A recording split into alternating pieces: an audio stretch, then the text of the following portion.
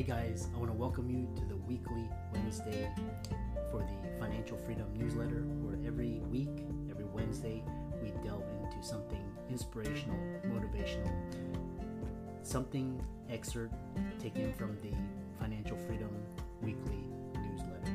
Wherever you are, if you're listening on Spotify, on iTunes, Google, be sure to click the like, subscribe, share, comment. And without ado, let's get into the show.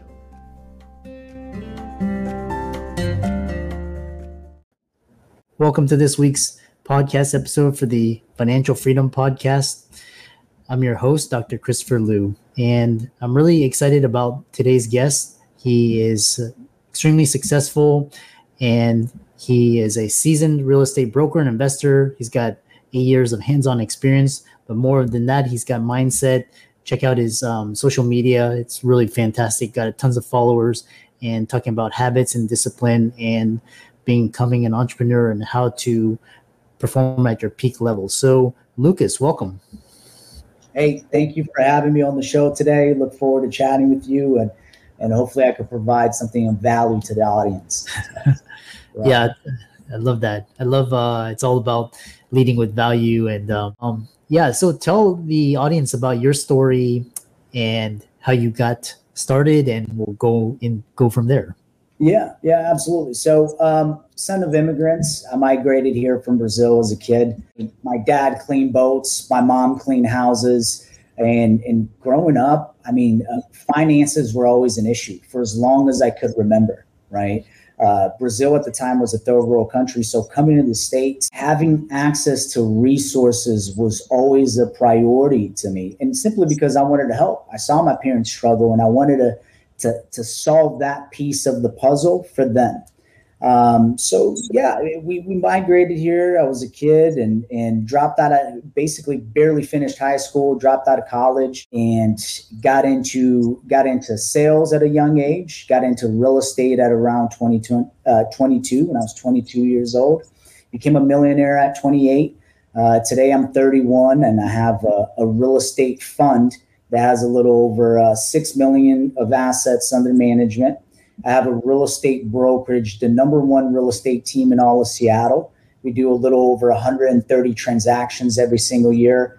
I own a ton of rental properties, and I'm still actively buying and investing in real estate, and I quote unquote living the American dream, right? So that's my story. Yeah, really very inspiring, and usually entrepreneurs. And Brazil's actually very one of the up and coming economy. One thing is talking about this idea of life-changing move to Seattle. Well, as I was reading your story, Seattle, how did that change you? Looks like you found a lot of success in that market. To the audience more. Yeah. So when I moved to Seattle, I was 19, and I was really young. I was just out of high school. And like most kids these days, there's a lack of clarity on exactly what you should do. Everyone pushes you to go the college route. Less and less kids are interested in going that direction. My reason for coming to Seattle is I knew I needed change, right? I knew that my environment that was comfortable and safe wasn't going to get me to the next level. And in reality, I was still a kid, and what it did for me is I kind of burned the boats because I didn't know anyone in Seattle, right? I didn't have any support. I told all my friends and family, hey, I'm going out to Seattle. So it forced me to burn the boats and take the island, right? Because I know I couldn't go back home. I know I couldn't ask for help. So it was a great maturity period for me in my life, and probably one of the best decisions I've made looking back now. So, yeah, I love that. And there's a quote, when you burn all the boats, the universe conspires to help you achieve your goals. So, you've had a really successful career in real estate, and one thing is talking about how to create habits and discipline that will change how you do business. I'm always interested in peak performance. Yeah. So, man, and I wish I was taught this at an earlier age. The bulk of what we do on a daily basis is pattern. And a lot of times we followed subconscious patterns that don't necessarily serve us. Or perhaps we follow patterns that have served us at one point in our life, but no longer serves us. So I'm very aware and I'm very careful as to how I structure my patterns throughout the day. Not only habits, which are actions, but also mental patterns, right? The mental dialogues, the mental conversations that you have throughout the day. I found that for me, the thing that works best, and for a lot of my clients as well, is structuring and figuring out a morning process where you can get yourself to the highest and best mental, physical, and spiritual state to then go tackle the rest of the day, the business world, the job, the career, whatever the case might be. So for me, what that process looks like is pretty religious, is a 4:30 a.m. wake up time that I don't deviate from. My day starts at 4:30. I go in right away. I go into 10, 15 minutes of meditation and prayer. And this is my time to realign myself spiritually to God, higher power, whatever you choose to call it. From there, I'm in the gym at 6 a.m. and we do a hard workout. So I'm doing something physically. I've done something spiritually for my spiritual well-being. Now I'm doing something physical for my physical well-being. And by 8 a.m., we're in the office. So if you think about that, I've acquired so many small wins by the time I start my workday that momentum of winning is a fact. It's harder. Momentum is a real thing for the positive or for the negative. So that's basically, that's something that I try to preach to my coaching clients. And I think if a person just focuses on creating the perfect morning process, I think that could be a huge key to that person's success. I love that. And, talking to entrepreneurs these days, majority are they early to bed, like around 8, 9, 8, between 8 to 10. And they wake up really early, what you're describing. And that gives them that mental edge. And it's just fascinating where there's like these, what you were describing is these habits and patterns, and being consciously of those habits and patterns, which is my next question is, I was talking to this other guest and she was talking about the power of her group and her mastermind. Mm-hmm. And as she burned the boats like you did, she was saying that she became very consciously aware of who she associated with, because she didn't want any negative influencers detracting, because she was doing things against the grain and her friends and family held her back. And so she basically acquired this skill of pattern recognition. So talk to people about that, especially when it comes to the naysayers, haters, all that. So the world is not as it is. The world is as you are. So people tend to project and reflect their own insecurities into others. And that's just human nature in itself. I think, for most individuals, and this is why the morning process and that meditation and prayer is so important, because if you do that frequently enough through months and through years, you start to realize your internal states that maybe sometimes just don't serve you, right? So being aware of that for yourself first makes it easier for you to become aware of when other people are bringing around limiting beliefs, negative energy, or something that doesn't serve you, right? And I've seen all high level producers, to a certain extent, they have awareness of these things, right? And that's why high level people tend to associate with high level people, right? A high frequency energy simply does not match well with a low frequency state. Those two don't correlate well, right?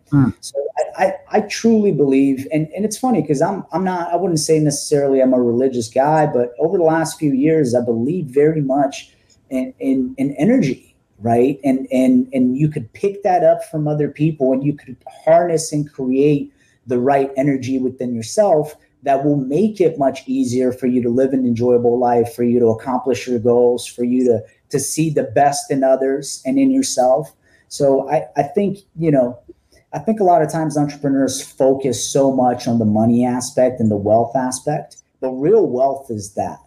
Real wealth is living in a high emotional state, even when the world is not perfect. Which, if you're an entrepreneur, you know the world is rarely perfect. There are always problems, but being able to rise above those problems in a high internal state is absolutely critical.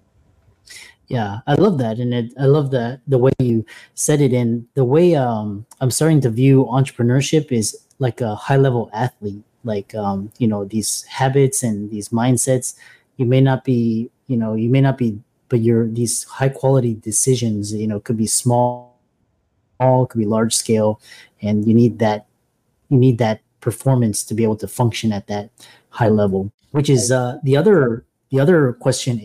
Entrepreneurship is not for the faint-hearted, and you talk about how to solve your struggles. The struggle is part of it, and embracing it, teaching others to do the same, learning from it. Expand that upon that. Yeah, so I think that everything in life to a certain extent is a trade-off. If you decide to get into entrepreneurship and you think you're not going to have any challenges or struggle, or you're not going to have to reinvent the version of yourself, you're absolutely insane. It's anything in life that you want, there is a trade-off. For everything I've accomplished has expanded my life. Let's say more wealth or a new level of business or a new level of fitness. There's an aspect of struggle in there. There's an aspect of comfort in there that you have to lean into in order for you to see the growth. And that's evolution. And that's healthy, because what's the alternative, right? What's the alternative to evolution and growing? It's you're diminishing, right? You're living less, you're contracting. And no one wants less of anything in life, right? Everyone wants a better relationship, not a worse one. Everyone wants more money, not less. Finding that dance and that balance within yourself to where you're pushing yourself, you're expanding your comfort zone, but you're doing it without wrecking yourself into the ground. You know what I mean? And that is the challenge, because I see a lot of entrepreneurs push really hard and they maybe do so for a year or 2 years, then they're sick of it. How do you stay in the game for 8 to 9 years, continually growing? How do you stay in your area for 20, 30 years, expanding and happy and fulfilled? That's the real sweet spot, and that's an internal game. So Yeah, it's 90% mental, 10% execution. How do you encourage entrepreneurs to find their area of genius, help others flourish, do well? How do they? It's like the traditional route really doesn't allow you to do that. So how did you do it? yeah, I think for me, so when you're starting out, you have to say yes to a lot of different things, and you have to see what things you naturally gravitate towards. I think if I were to redo it today, there's a certain logical aspect when you're starting a business where you have to look at, okay, what's the upside of this business? Like if I'm starting a business today, am I going to go into newspaper? Probably not the best businesses. It's on the decline, right? So when I got started in real estate, it was pretty basic. I've noticed, well, most millionaires became so through real estate. I'm going to go do that. And sure enough, it's a fairly easy sector for you to reach your first million in. I think trying out different things, being comfortable with failing initially, small failures, right? If you could take these small failures that don't break you at the start until you find something that you naturally feel some traction towards. And then when you do feel that traction, I think that what most people miss is you figure out you want to be in this sector. The very first thing you should do is go hire the best person, the best mentor, the best coach you could possibly afford in that sector. And if you could find a free mentor, a free coach, someone that's close to you, that's willing to really take you under their wing, even better, right? And you want to find a person that has literally accomplished what you're looking to accomplish. that is the easiest way for you to find success in any area of life.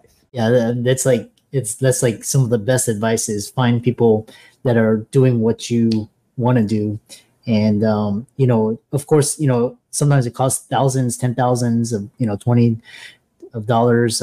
But most people don't want to pay that, and that's why but if you put in the work, you definitely see the results. So 100%. And also on that note, one thing that I've noticed is when I was starting out, and I had no money, it was easier to find mentors. Once you get to a certain point, you will have to pay for mentors. You will have to pay for access. It's just the way it is. If I'm a multimillionaire and I want to get to 100 million, the best person for me to learn how to get to 100 million is a person that has gotten to 100 million. Well, that person's not going to be found at your local bar. Access to that individual is usually very difficult because that's a person that's in high demand. So normally the only way for you to get access to higher level people as you grow is either by having a great network or by paying for access. And when I noticed for me is, I still have mentors and coaches to this day, and I always will. I've paid for masterminds that are $35,000 a year for a mastermind. And I've gotten 10x the value out of it, right? Simply because of the people that I met, the knowledge that I've learned. And what happens is when you paid that money, I cut a check for 35. Do you think I'm going to sit in every single meeting? Do you think I'm going to take notes, ask questions? You're damn right. Now what if it was free? Would I be as engaged? Probably not. So I think to a certain extent, paying for mentorship, paying for coaches gets you more bought in to what you're looking to accomplish. And you need that. Yeah. And I love that. And it's almost like, as opposed to trading your time and kind of failing and floundering, you basically have resources, financial resources, and you allocate it accordingly. And so it's kind of like that those resources help you to fast track your way to success. It's like that's exactly it. And on a quick note, think about why these tech companies are so successful. They get to hire the smartest people and put them to work on a project at scale.